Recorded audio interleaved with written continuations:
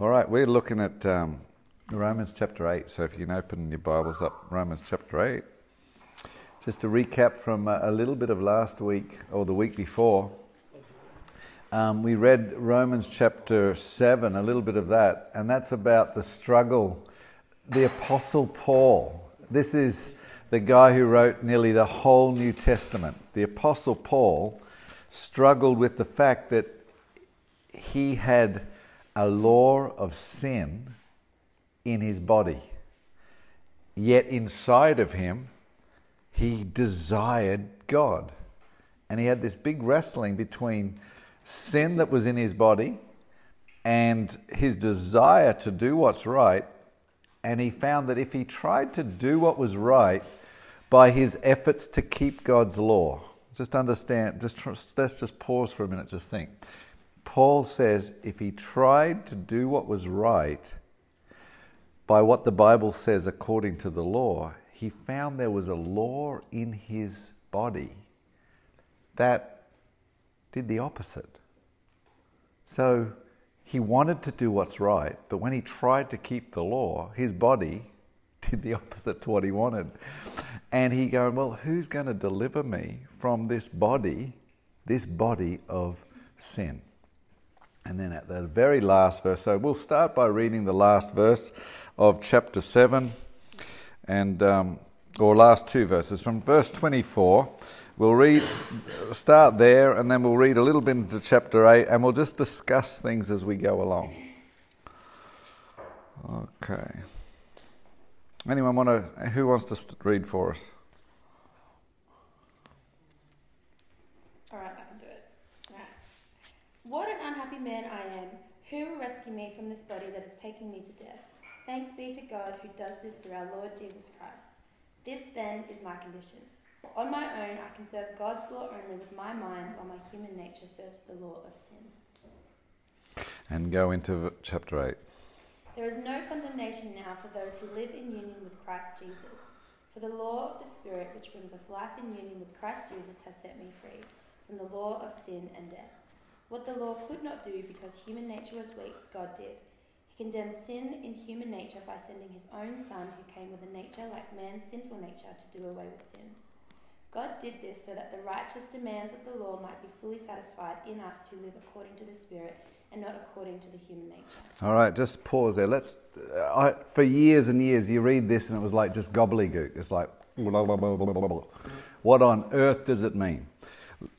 If you don't understand, what you need to understand is that if you have been born of God's Spirit, you are part of two creations.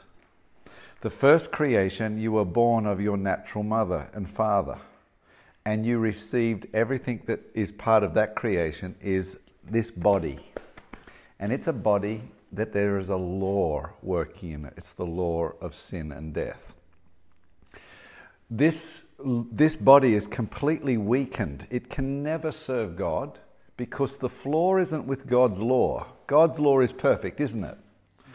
All of God's law, there's nothing wrong with God's law. So there's God's law and there's me. Where's the flaw? Me. I'm the flaw. So God's law doesn't change, it's perfect, but I'm the flaw. My body, everything that I have from Adam, just constantly falling short of the glory of God. Who's going to deliver me from this?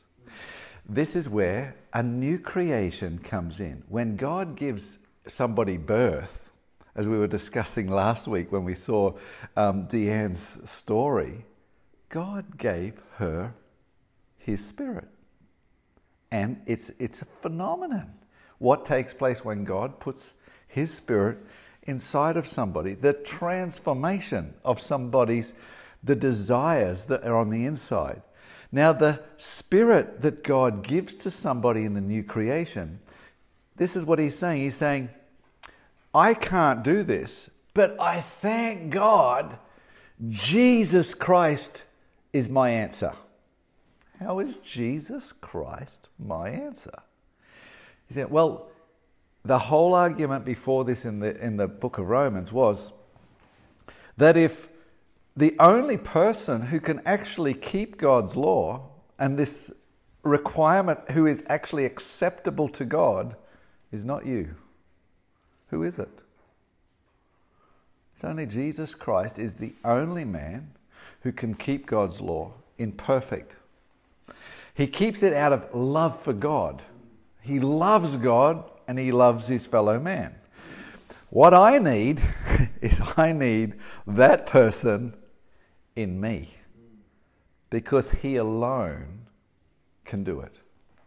So there is this thing that God does, is when somebody gets born of God's Spirit, it's literally. I often would bring a picture of Jai and go, this boy was born, I'm his father. It's literal. You can look at it and go, yeah, I understand that. As literal as I am Jai's father, if somebody is born of God's Spirit, who's their father? God. So when somebody receives a new creation, the new creation is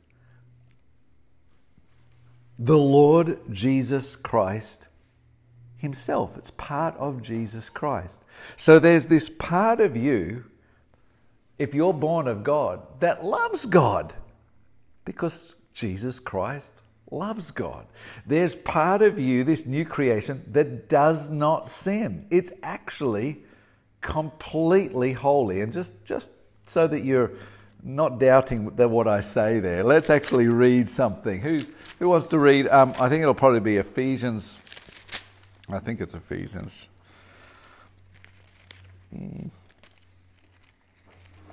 I'll read it out for you guys. Colossians.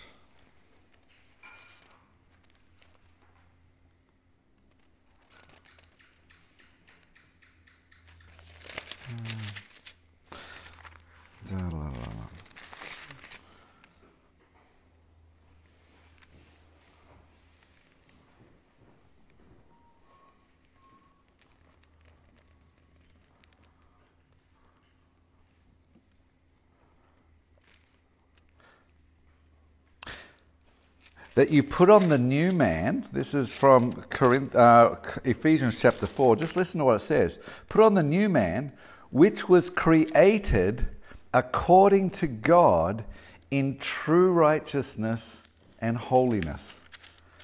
So think about this. This new creation that God gives inside of us is created according to God in true holiness and righteousness. So if God puts something inside of me that is holy and righteous, the wrestling that is going to go on, the striving that's going to go on, is going to be between you from your mother's birth, your mother and father's creation, and the Spirit of God within you, which loves God and is without sin. Okay? Now, how do I go about living the life God requires? And this is where I hope, listen guys, you are just starting off younger. It's taken me years to understand what's going on in the Christian walk. And I want to save you the struggle of trying it all in your own strength and realize you can't do it. There is a way to walk with God. It's called to walk or live in God's Spirit. So now this is where we're going to enter in, all right? One thing I want you to really understand from the beginning is that if you are born of God, that part of inside of you that desires to be without sin, that's God's Spirit. That's a new creation and it's perfect. But the other part of you, which hasn't been changed yet, is the part you look in the mirror at. All right? It didn't change when you got born again, as in you've still got flesh and blood. That hasn't changed, and keep this in mind. It won't change until the resurrection. All right? So what you look at in the mirror will not change. There will be sin in my body. There will be passions and desires and lusts and things that affect me all the days of my life while I live in this body. It will not change. This is where it doesn't even get better. Be careful with my words. Understand what I'm saying. Paul looked at his body and he goes, in my flesh there dwells no good thing. This is the Apostle Paul, God's messenger. And he wasn't saying it, well, that's today, tomorrow it'll be better. No, in my body there dwells nothing good. There's nothing good in me. And that's the testimony of the Apostle Paul till the day he died. There's nothing good in me. So as a Christian, I want you to think of this. Understand that there is something you're going to have to come to terms with and realize you are a sinful person in this body. But what God does on the inside is put his spirit inside a sinful body. Now, anyone got any idea why God would do that? Mercy, all right. Yeah. Throw some other ideas out. Show the difference. To show the difference, yeah. All right, if he shows the difference, why would he want to show a difference? To make himself more glorified. Yep. So that's what your point. All right, so how does God get glorified? By putting his spirit inside a full of sin body. By overcoming it. Now, this is what we don't get. We don't get the fact that what's in us, apart from God, is the greatest force in the whole universe. It's actually more powerful than Satan. It's called sin. And there's only one person that can overcome it. And that's the Lord Jesus Christ himself. All right? And if God puts the Lord Jesus in me, it's for this purpose, to overcome. All right? How long does that take? How long is this process going to go on for? Until what? Until he comes. Or until we die. Until we get our new body. All right? Now, how quickly does God how quickly does this work happen in you? Not very quick. Baby steps. Well, it's immediate. Because he has already died for it and overcome it. Yes. Because sin has no hold over us. Right? No? Yeah, no, keep going. Think it through. He's already died so that he's conquered death. Yes. And he's conquered sin. Yes. The curse of sin is death. Yes. And so then therefore, it's already done. Yes. And it's just we have to, because we are under still the law of our flesh, that we have to die in order to receive the full benefit of his dying for us. Good. Now, it's good. I'm just trying to... No, you're muddled up there a little bit, but it's good. It's good to try and voice what you're thinking. I want to ask you this. Let's look in two parallels. I'll ask you guys questions. When were you made a sinner? We were born into it. All right, you were born into it. So from Adam. When was it all finished? The beginning. When Jesus on the cross. No. When was it all over and done with? You were made a sinner. When Adam sinned. So Adam sinned and it was finished. It's all right. It's done. You're a sinner. But it's played out in my life. I get born at a certain stage and all that sin works out in me, doesn't it? It shows up in me. I'm a sinful being. I can say 6,000 years since Adam, what God said, that I was made a sinner, it's true. I am a sinner today. All right, it's played out in time. The same thing happened at the cross. It is finished, all right? So Jesus conquered sin and he conquered death, all right? Now, now watch what God does. He did that for everybody God joined in Christ's body. Just like Adam did it for everybody who would be born of his descendants. So Jesus Christ conquered sin and death for everyone that God joined to him. Now, how is it played out? That's played out in time. The first part of the playing out is God gives me a birth. I'm a baby. I'm born as a babe in the Lord Jesus Christ. So he puts the victory, he puts the conqueror inside of me in what form? It's called I'm born a baby. All right. So the baby's put inside of what sort of person would I be called in, say, from Adam? I'm sinful. Yep, but compare it, a man. All right, a baby conqueror, Christ is born a babe in Christ inside of a man of Adam. So, and like when you look at Deanne last week and look at your own life, you realize you've lived in sin for all these years and suddenly God puts, and you know nothing. You know nothing about God, but God puts his spirit inside a person who may be entrenched in sins that just have complete hold. Sins you don't even know of at the time. All right? Take Deanne from last week, because it's in our minds, her testimony. What was she delivered from last? What when God put his spirit in her, what was she delivered from? Addiction. Straight away, just boof.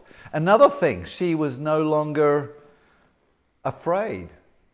So all of a sudden, fear went. So the Spirit of God that went into her at that stage conquered certain things. Is there anything more to conquer in Deanne and you? Sinful body. Yep, sinful body. What all that? I don't know whether you realise that once you conquer something, God then peels the next layer off. To continue conquering. It's to conquer. It's almost as though you are endlessly layered, an endless layer of sin that God has to deal with. Okay? Now, before we start reading into this and discussing the rest of Romans, I want you to think of one thing. If you know the Bibles, when God took the children of Israel out of Egypt through the hand of Moses, after he went through the wilderness in Egypt, he said, now I'm going to send you into the promised land, this land that God's promised, by the hand of Joshua. And they're going to go in as an army. But what was the land? Can you tell me what was the land full of? Milk and honey. Canaanites. It was full of milk and honey, so it's a good land. It's a good land God's going to bring into them, but it's full of Canaanites. And what sort of people? Giants. Warriors. They're giants. Were they more powerful than the Israelites? They were. The Bible says there were 7 nations more powerful than the Israelites. But does God say, I'm going to give them into your hand? Yes. Yes. But does God say, I'm going to give them into your hands all at once? No, he doesn't. He actually tells them, I will not give them into your hands all at once. I will give them into your hands little bit by little bit. Because and there's a reason behind it. So you watch them go in, and then you see this is our Christian walk. They go into the land and they face Jericho. Boom! The walls of Jericho come down by whose power? God's power. And they conquered Jericho. They conquered it, but it was by God's power. But then then sin enters in, doesn't it? Someone sees Achan wanted this and he grabs it. Well, they lost power. And God handed them over to their enemies. And this cycle goes on where they become proud or they turn to the desires of the nations. They take on their practices and God hands them over. There you go. They're in bondage to the things of this world, and until they cry out to God, God! And in their bondage they cry out, and the Bible says God sends them a Saviour who delivers them. And the process happens again. Praise God, we're going to serve God. Within 40 years, everyone's gone after the nations. Oh, look what all the nations are doing. We want what they want. God hands them into bondage again. All right? Hello, Christians. This is going to be your journey, that you must understand one thing. It is God who must and is the only one to deliver you from the things that hold you slaves. Yeah, I got a million questions, but anyway. But Jesus says to certain people, go and sin no more. As in to the person. Absolutely. All right. Why, if we were to read a little bit further on, the way Paul phrased it from verse 5, chapter 8, verse 5, Romans. Yep. I know it's for teaching purposes, but the way he's worded it, it's so you're either walk in the Spirit or you're not. Whereas we've been describing how it's a journey and it's a back step and a forward step and it's a mixture and all that going. Let's read it and let's discuss it. Can you read it from verse 5? Verse 5. Those who live according to the sinful nature have their mind set on what that nature desires, but those who live in accordance with the Spirit have their mind set on what the Spirit desires. The mind of a sinful man is death, but the mind controlled by the Spirit is life and peace. The sinful mind is hostile to God, does not submit to God's law, nor can it do so.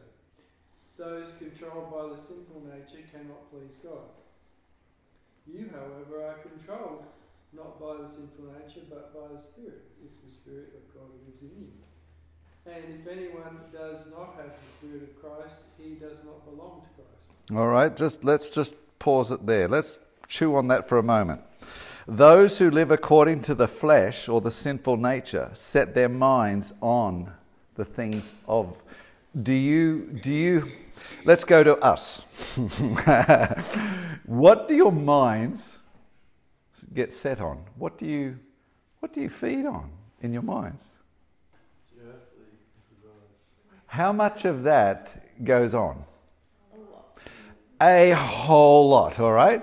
So the reality is that we know very well, no one has to teach us to set our minds on earthly things, all right? No one has to teach us. It's all around us. And not only that, if we feed whoever continues on that, the Bible says it produces death in us. All right. Now, this is mine and your life. No one has to teach you it. What do people feed their minds on? What helps with your thoughts? Quick question. Not you. With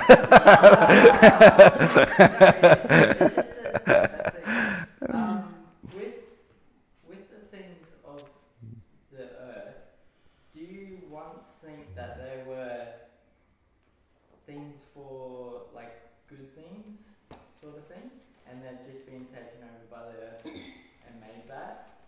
Yeah. Yeah. I think everything on this earth is tainted by our desires, by running after it, when everything on this earth is made to be enjoyed in a correct setting, in a right setting, all right? So that everything that we call lust or desire of evil things, in its rightful place, there is a holy and a right place for it. Take, for example, sexual desires. It's the perversion of what's wrong and the use of it in our minds and our actions that pervert it. That's an evil side of it. But on the flip side, it's designed to be perfect in good and right. So you're right, it's everything in this world that we have is designed to be in a way that is good. The problem is there's a twist in us. There's a twist in us. And our minds, by nature, our minds will go a certain way. All right? So let's just pause here, just so people know this is normal. If you're sitting here thinking, I'm battling with all sort of things, and I wonder if anyone other Christians battle with things and thoughts in their minds and desires. Listen, nothing that happens to you is strange. It's the fact that It's called a sinful nature. It's a battle where things come into our mind. There are male battles and there are female battles. There are things that affect males with their testosterone and their desires, and there are things that affect females, and they're different. God made us differently. Those things it's a natural but twisted. All right? Twisted. The one thing that we need, the thing that we need is we don't have, and it's the Spirit of God. The Spirit of God is the only thing that can actually put this whole thing right. The whole of me.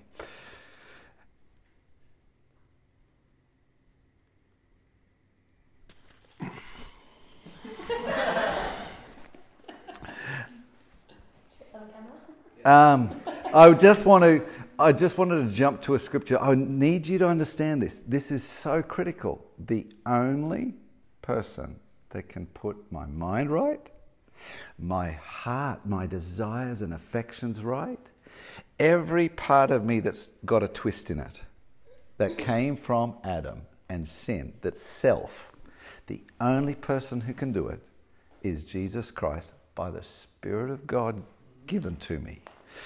And remember what Jesus said when he came, and the very first thing he read out in his ministry, he opened up the scroll of Isaiah and he said, today the scripture has been fulfilled. What was that scripture?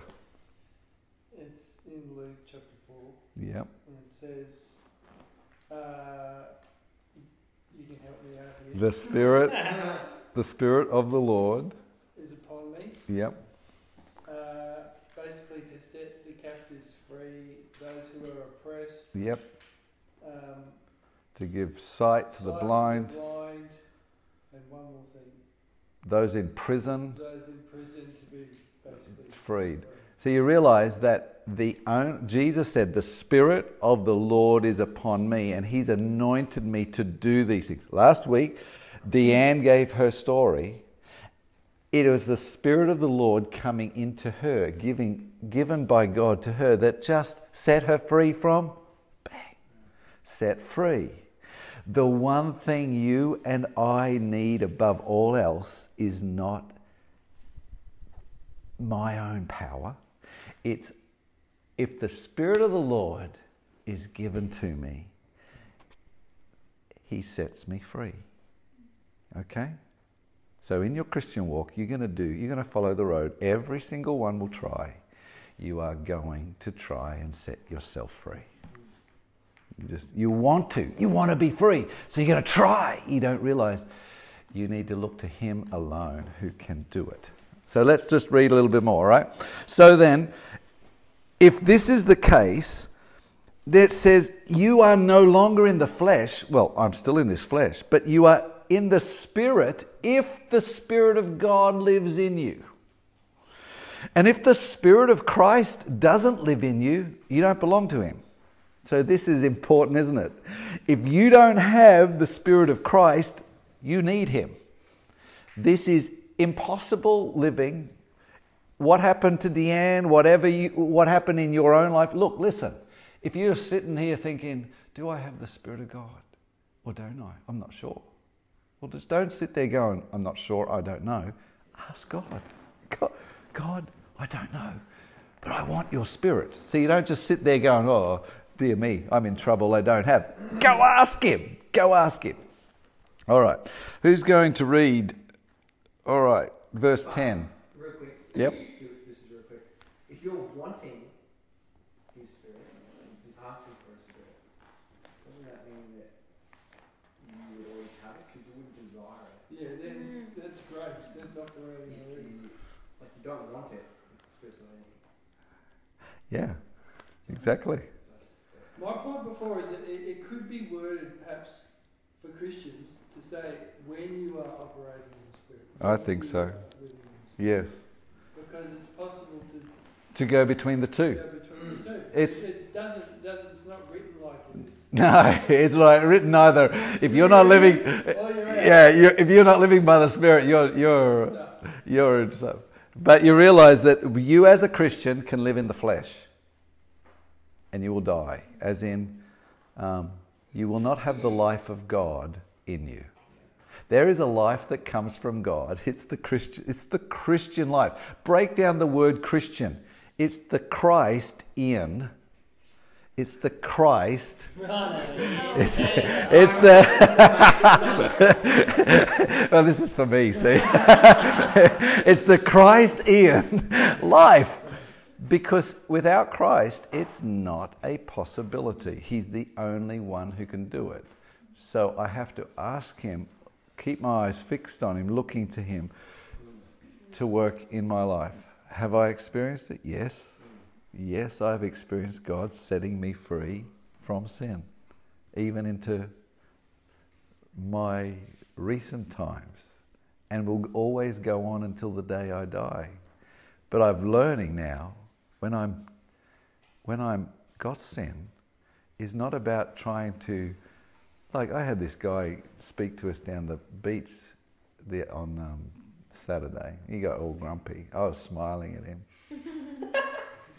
But my poor old mind wasn't smiling later on. It was, might be smiling at the outside, but my mind, you know how your mind starts thinking, you have all these warfares, you have these battles in your mind. He called you a terrorist. Hey, call me a terrorist. No, he was really upset and grumpy. But anyway, you realise that what goes on out here can be a nice smile, but inside you're, all fired up. You realise that there's not nice Christ coming out of me, on the inside. But anyway, getting past that. What? What was he grumpy? We were playing a little bit of volleyball with a little child right near where he was having his dinner, and his little boy decided to join with us, which I think might have been what got up his nose actually. But anyway, all right, let's read. Who's got verse 10? Can I throw in a curly there? You said it's impossible for a Christian to... It is possible for a Christian to live in the flesh. But by the name Christian and by the fact that God is, if He's in... His Christ Spirit is in them and God's going to do the work, is what you said, can that be true? It can't stay that way. It can't stay that way. If Christ is in you and you're living according to the flesh, what He did to the Israelites in going into the land will happen to you. He will give you over to your bondage. Is that why it says, do not conform yourself to the ways of this world, but be transformed by the renewing of your mind. So you mean you're constantly being renewed? It's constantly renewing, yeah. So then what God does is, if you are pursuing the things of the flesh, God does something strange, gives you to them until they completely enslave you. And in your groaning, because the Spirit of God's in you, your groaning is like, you want to be free. So it's scary, you realise, and along with that comes discipline and pain. Pains with God, and the pains involved with circumstances in life is designed to give you a good old whack by God to cause pain and suffering for you to turn to Him. Builds character, the endurance produces. Yes, yes, that's it. Linked together. All right, now let's go through, because you'll see how all this works. Who can read? If someone reads from verse 10.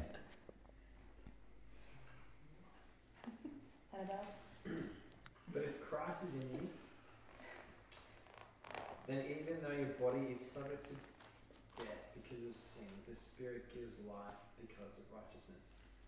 And if the Spirit of Him who raised Jesus from the dead is living in you, He who raised Christ from the dead will also give life to your mortal bodies because of the Spirit who lives in you. All right, just think, all right, I've got a body that's dead because of sin. Now, this is where the Bible's use of terms is hard for us to get our head around. Last week, Deanne talked about her life. The voice said to her, your life is dead. She wasn't dead, she was alive. But God viewed her as without His life. Without His life, everything that she was in was death. When we read this, It's your body is dead because of sin. That is, this body doesn't have the life of God in it. It's sin that reigns in this body. But even though this body has sin reigning in it, if Christ is in you, your spirit is life. So, body's death, your spirit is life because of Christ. And if the Spirit, now watch this, this is where you try and get a hold of this. If the Spirit of Him who raised Christ from the dead lives in you. All right? All right. Let's pause. Important statement. Where was Christ? How impossible is it to pull somebody out of death?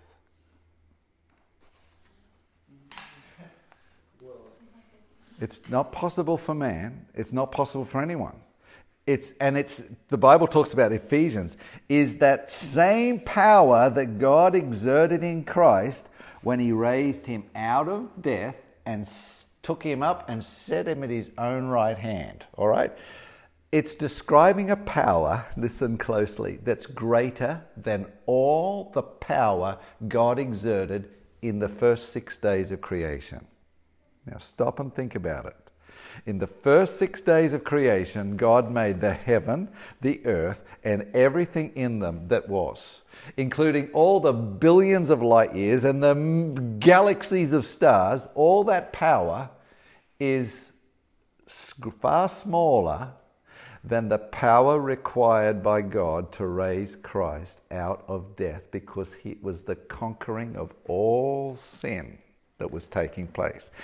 If the power that raised Christ from out of the dead and put Him at His right hand dwells in you, all right?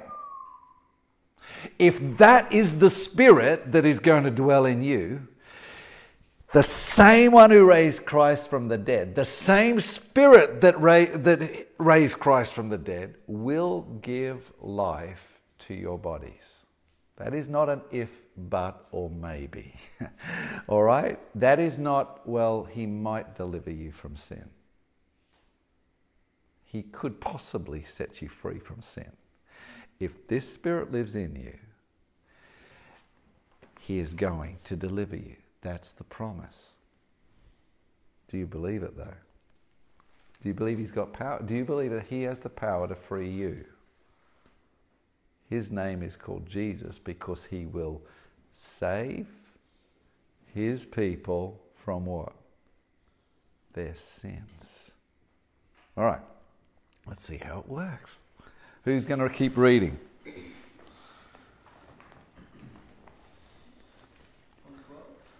Yep. Therefore, brothers and sisters, we have an obligation, but it is not to the flesh to live according to it. For if you live according to the flesh, you will die. But if by the Spirit you put to death the misdeeds of the body, you will live. For those who are led by the Spirit of God are the children of God. Oh, I'll throw some questions out. See, try and make you think. So we're debtors. We're in debt to who? What, verse 12? Who are we in debt to? God. Yep. We're in debt to not the flesh, but we're in debt to the Spirit that God has put within us. We're in debt. Why are we in debt? Well, we did nothing right to deserve it. Yes. So we didn't do anything. Is Deanne in debt? She's in debt to God's mercy. She's in debt to God putting His Spirit in her. Now, if God puts His Spirit in Deanne and Deanne goes, woohoo! I can do whatever I want. I'm free to do what I want. She's not free, is she? She's in debt. She's in debt to God who gave her life. Now she's in debt to God's Spirit, but it's not a debt where you go, oh, I've got to pay the jolly bank back again today. It's a debt of gratitude, love, because of God's mercy, all right? It's a debt. But then it goes on then and says, all right, let me ask you this question. How, if we are led by the Spirit of God, we're sons of God, how are we led by God's Spirit? Say again. How are we, if we're sons of God, it says whoever is led by God's Spirit, they're sons of God. If you have God's Spirit, you want to do like God's will. Yes, all right. Now put it into practice, as in real life. No, because everyone has a conscience. All right, so you're on the right track, but there is a difference between the Spirit of God and your conscience. Your conscience comes through, can be influenced by the way your parents see things, the culture sees things, everyone sees things, everyone has a culture. But anyone who has the Spirit of God, what does the Spirit of God love? Loves everything good. Loves God, doesn't it? The Spirit of God loves God. So now, if the Spirit of God is put within you, what are you going to? What's going to happen on the inside of you? Love. There's love. Love for what? All right, let's break it down. Love for what? What's really going to be Life. Yeah. Love for what God loves. Love for what God loves. All right. Others. Love for others, love for God, and love for what God loves. All right? So that when we're born of God, the things God loves means that I will be doing something and there will be a check. There will be something inside of me that's going, Ian, don't do that. Don't watch that, Ian. Don't listen to that. It's God's Spirit who is grieved because of what this body is feeding on by my eyes, by my ears, or my actions, all right? So those who are led by God's Spirit are those who are the Spirit of God. There's something in them that's wanting to do right. All right? you really have your little angel and your little devil on your shoulders. Well, you got God's Spirit here and you got the devil inside. As in, no. Isn't it fascinating? Now, think about how crazy this is. When Jesus came into this world, was he absolute pure? So he came into this world and all around him were what sort of people? Sinners. All right. That must have been hard for him to live, mustn't it? A couple of times he cracks it. He said, "You perverse generation." Yeah. Wicked people all the time. Yeah. Like that. All right, now watch what he does now. If that's how he reacted, coming into this world where the people are around him are sinful, what happens when he comes into me? Isn't it that in a very more personal state? Because he's surrounded by me. Is he going to groan? Yeah. Are you going to groan? Yeah. Oh, good, because this is where you're understanding. Watch what happens. Keep reading, Luke. 14? It's 15. 15. Does not make you slaves so that you live in fear again. Rather, the Spirit you received brought about your adoption to sonship. And by him we cry, Abba, Father. The Spirit himself testifies with our spirit that we are God's children. Now, if we are children, then we are heirs of God, and co-heirs with Christ. If indeed we share in his sufferings, in order that we may also share in his glory. All right, watch this. Isn't this incredible? What happens when the Spirit of God gets poured into our hearts? What do we cry out? What's the natural... Father, there's this... It's love for God, isn't it? So when the Spirit of God is put into someone's heart, it's God is my Father. I don't know this Father, but he's Father. I love him. I don't know much about him. Now, once this Spirit, it wasn't for bondage, it's for freedom, isn't it? It's for freedom from... So notice, God hasn't given us a spirit for bondage. That's what we got from who? Adam. It was a spirit of bondage. But we've been given a spirit that is nothing has this spirit in bondage. It's the Spirit of God. If this spirit lives in me. Now, if that's the case, look at who you are. Look what it says you are. Tell me who you are. Say it again. Tell me. Co-heirs with Christ. Hang on. If we're a co-heir, what's an heir? With royalty.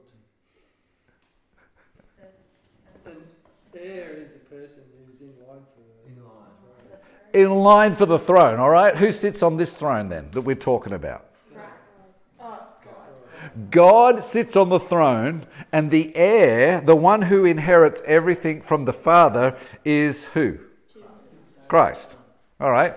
Now, we are co-joint, so we're with Christ as heirs of who?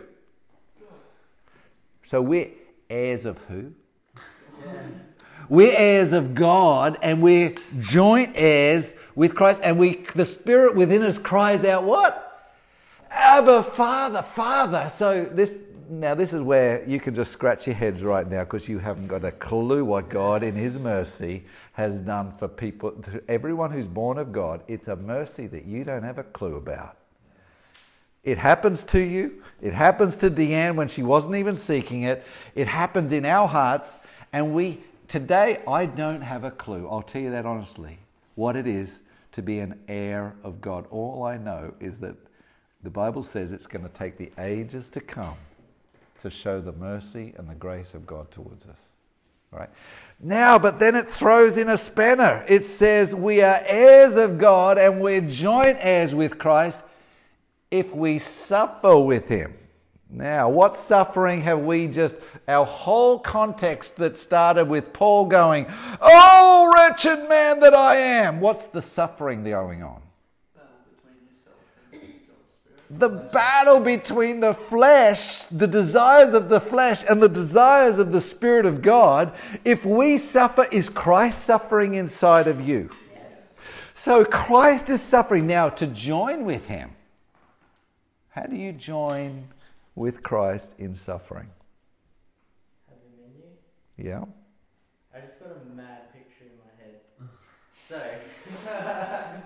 So what came into my head was that God, because Jesus came down as a man, His Spirit was in Jesus. Yep. And must have been an almighty power in there. Yeah. Keep going. And because I've never really got it, but when Jesus died, that Spirit spread over to everyone and went in everyone. So, every one of God's children. Exactly. That's nuts. It's incredible. What did Jesus say when He ascended to the Father? He said to the apostles, wait. He says, I am going to... From heaven, I will give you a power from... Yeah. That's the Spirit, the Holy Spirit. His Spirit. Yeah, so the Spirit was given to Christ, so He is full of the Spirit of God. Then He ascends to the Father's right hand and asks the Father to send the Spirit that was upon Him, where to? Every one of His sons, every one of His children get the same Spirit that is upon Christ. And if the same Spirit that was upon Christ, He was anointed by the Holy Spirit to set the captives free, to give sight to the blind. Then when He sends the Spirit of God upon Deanne, what happens? She's free. This is where the church goes into, they forget who they are called to be. And they go looking. When we get someone like Deanne coming to church and they haven't been set free, well, we need to send them to the professionals to deal with this sort of stuff. Listen, the one professional that you can see when Deanne was sitting here last week, the one professional who can set people free from the ruin of their own lives is who? The Spirit of the living God. And it happens today. The person who set Tamsin free from 14 years on heroin in 7 days, filled with God's Spirit, and she's free. It wasn't by the man's professionals. It was by the Spirit of the living God. All right? Now, if that's the case, I just want to fly because I want you to see what it's talking. So if we're going to suffer with Christ, watch what happens. Have you ever groaned? Have you ever seen yourself and you're bound with something and you cry, oh, wretched man, you kick yourself and go, I'm going to do better next time, only to find, boom, you can't free yourself from. There are things so powerful in our heart and lives that you can't free yourself. You need the Spirit of God. Now, are you going to join Christ in his sufferings? To join Christ in his sufferings means that, are you going to groan over your sin? Yeah. You're going to go, God, free me. Set me free. Set me free. Please set me free. How long are you going to cry? Until he sets you, send your Spirit to me. I need your Spirit, dear God, I need your Spirit. I am bound by this, and this. Send your Spirit to me. I need your Spirit. You promised, you said, the Spirit of the Lord is on me, and he's anointed me to do this, to set the captives free. And you remind God, God, you promised your Spirit to me. This is the one thing us humans desperately need. I need your Spirit. All right, so you enter into suffering with Christ. All right, let's quickly read and to see. Can you keep going, Luke? That's the right approach, as opposed to thinking, I have to die to my desires. I have to die to myself, my old man, and that's how most people think I have to do it.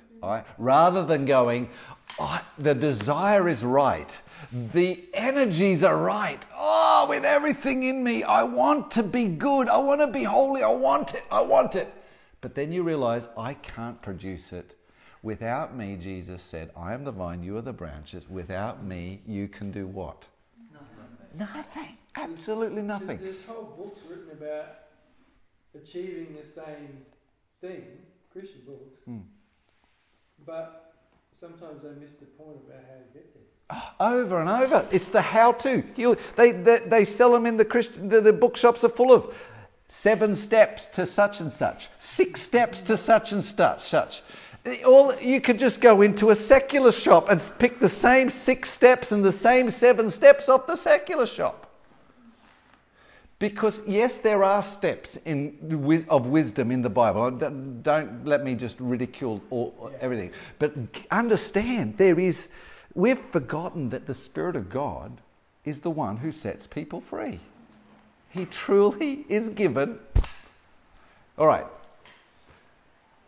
Can you keep reading, Luke? I consider that our present sufferings are not worth comparing with the glory that will be revealed in us. For the creation waits in eager expectation for the children of God to be revealed.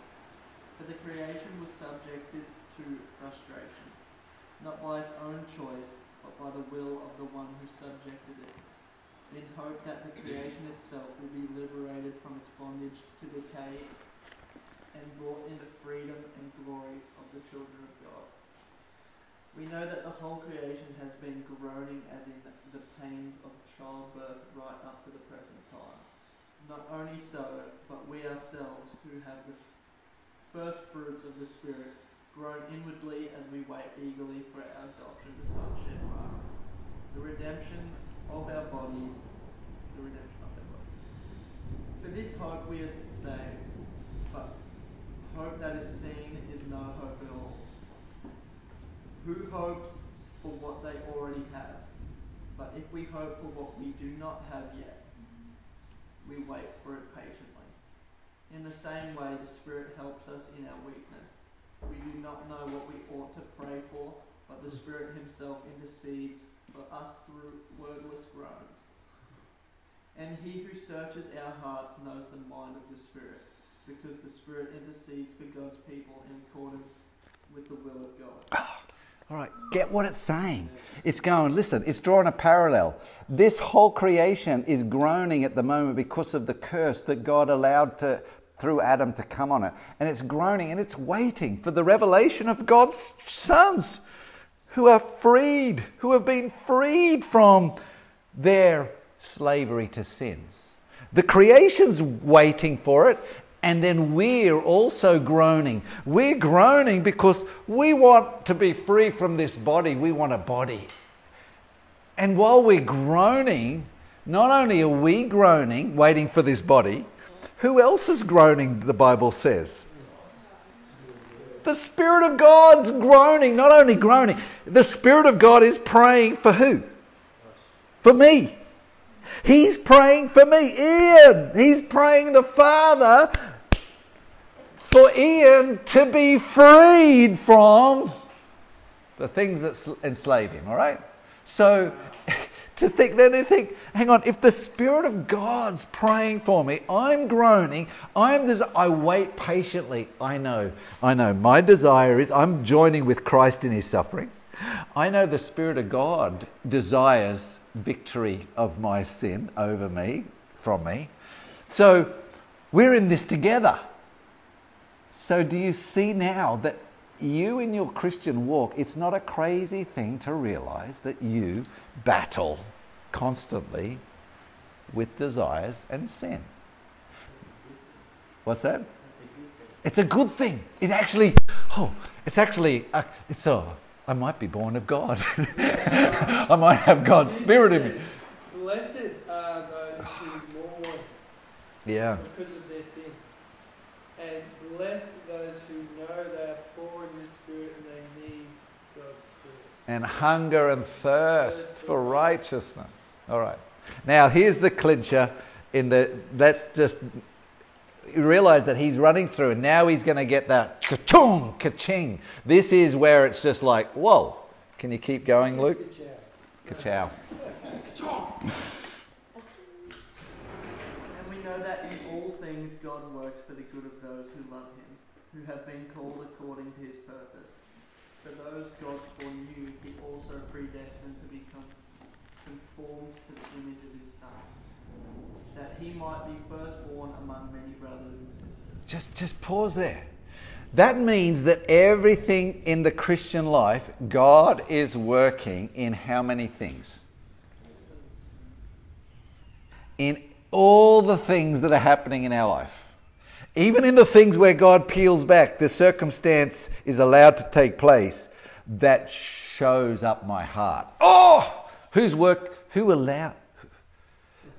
It's not that God made me do evil, but God allows a circumstance to take place that shows me up. Look inside of me. Look what's in me. Look what's there. Lord, I am a sinful man. God does that. Why?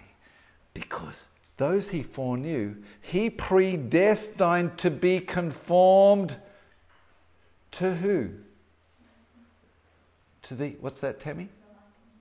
The likeness of Christ. So you realize the whole purpose in everything that God's doing, the wrestling, the groaning, the suffering, is to conform you to Christ's likeness, to shape Christ in you.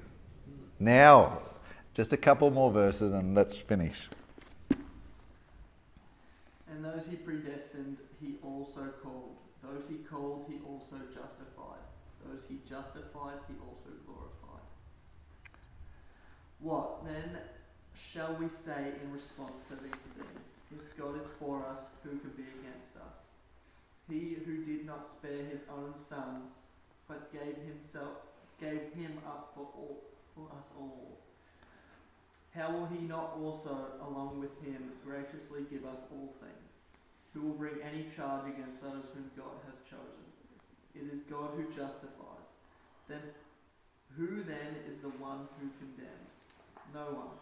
Christ Jesus, who died, more than that, who was raised to life, is at the right hand of God, and is also interceding for us. Who shall separate us from the love of Christ? Shall trouble and hardship, or persecution, or famine, or nakedness, or danger, or sword.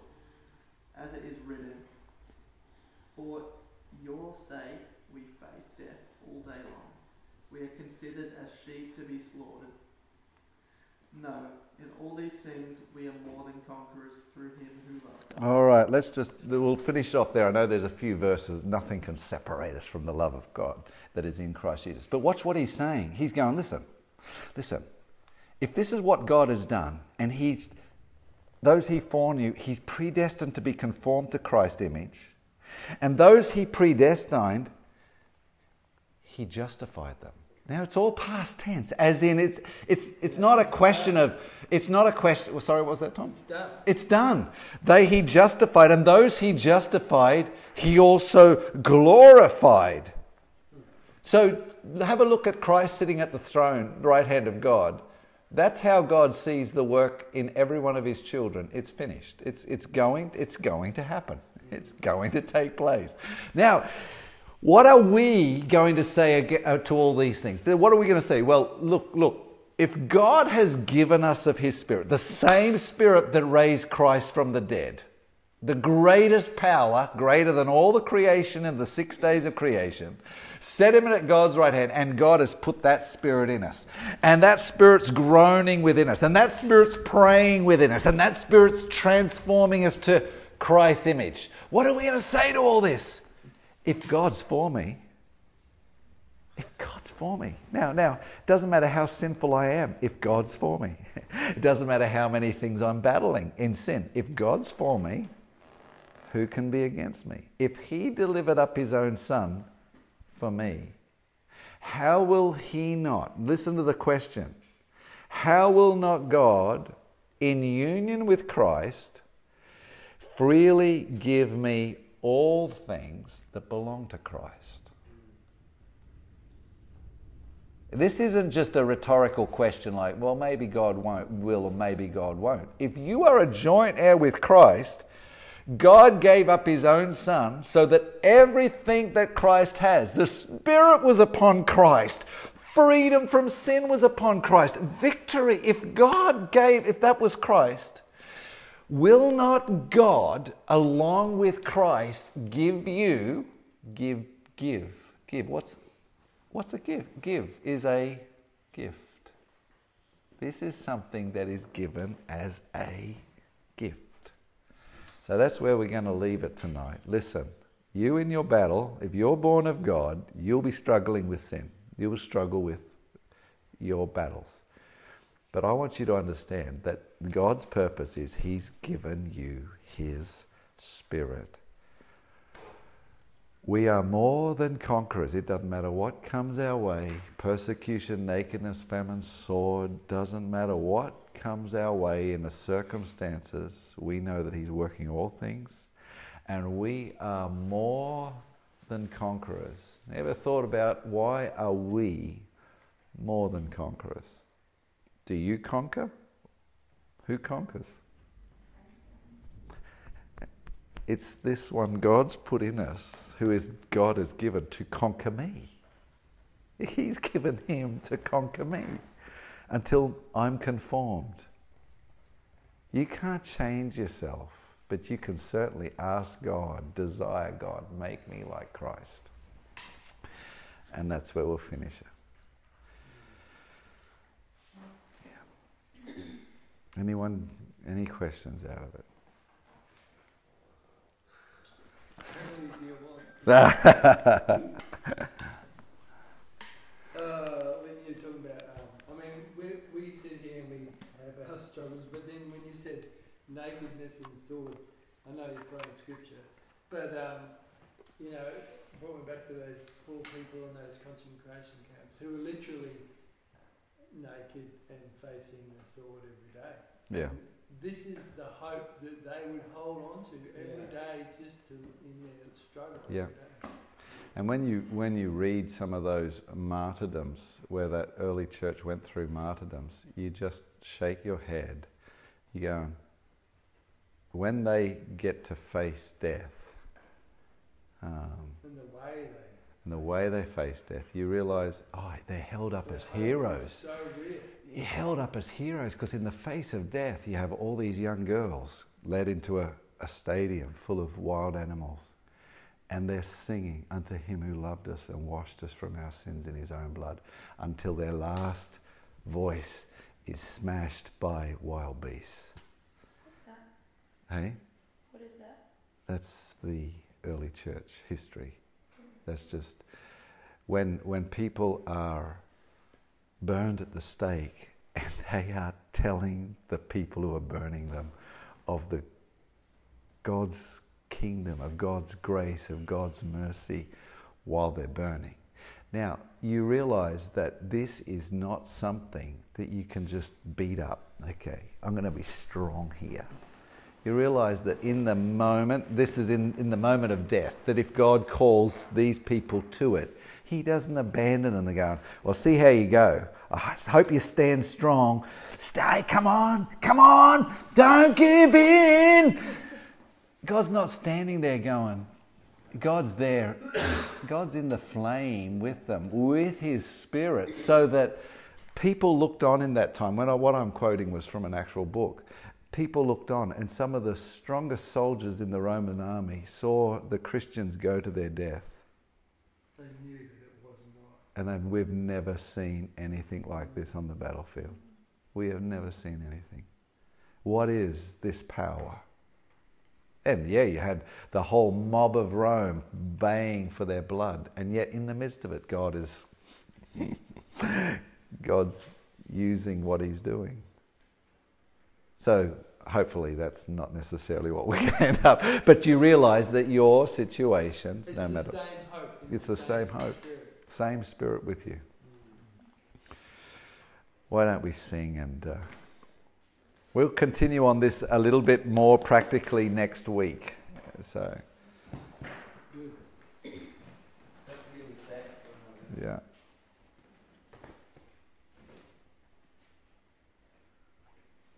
Well, while it's getting that, should I read Romans chapter 12? Those first few verses, yeah. Those first few.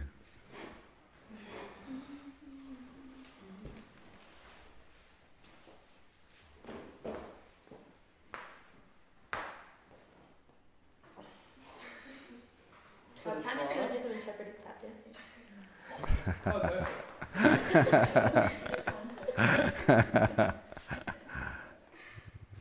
Do you want to do it?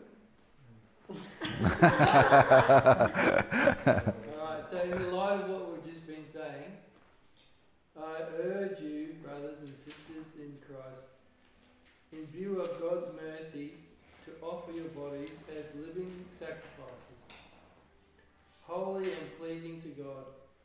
This is your spiritual act of worship. Amen. And do not conform any longer to the pattern of this world, but be transformed by the renewing of your mind. Then you will be able to test and approve what God's will is, his good, pleasing and perfect will. Yeah.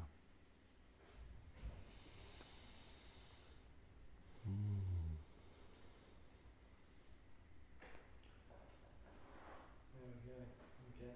For by the grace given me, I say to every one of you, do not think of yourself more highly than you ought, but rather think of yourself with sober judgment, in accordance with the measure of faith God has given you.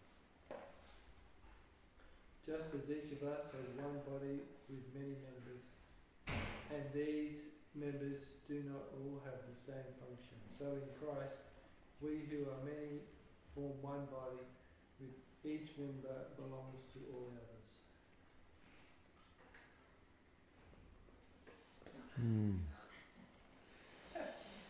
I love what you saw before there, Ryan. It's great. It's good. Keep thinking on it, because that's what meditation and revelation is. You just keep thinking on the same thing. Yeah, because like I never got the whole point.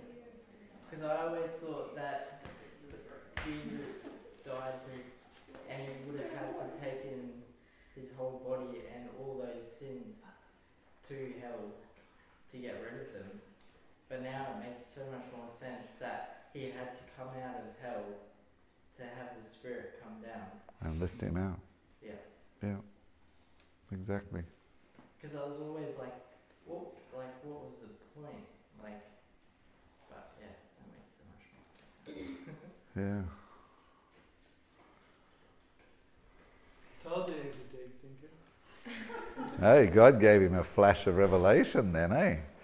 Keep going. If God gives you a flash of revelation, keep thinking on it during the week. Just toss it over in your mind. Toss it over again.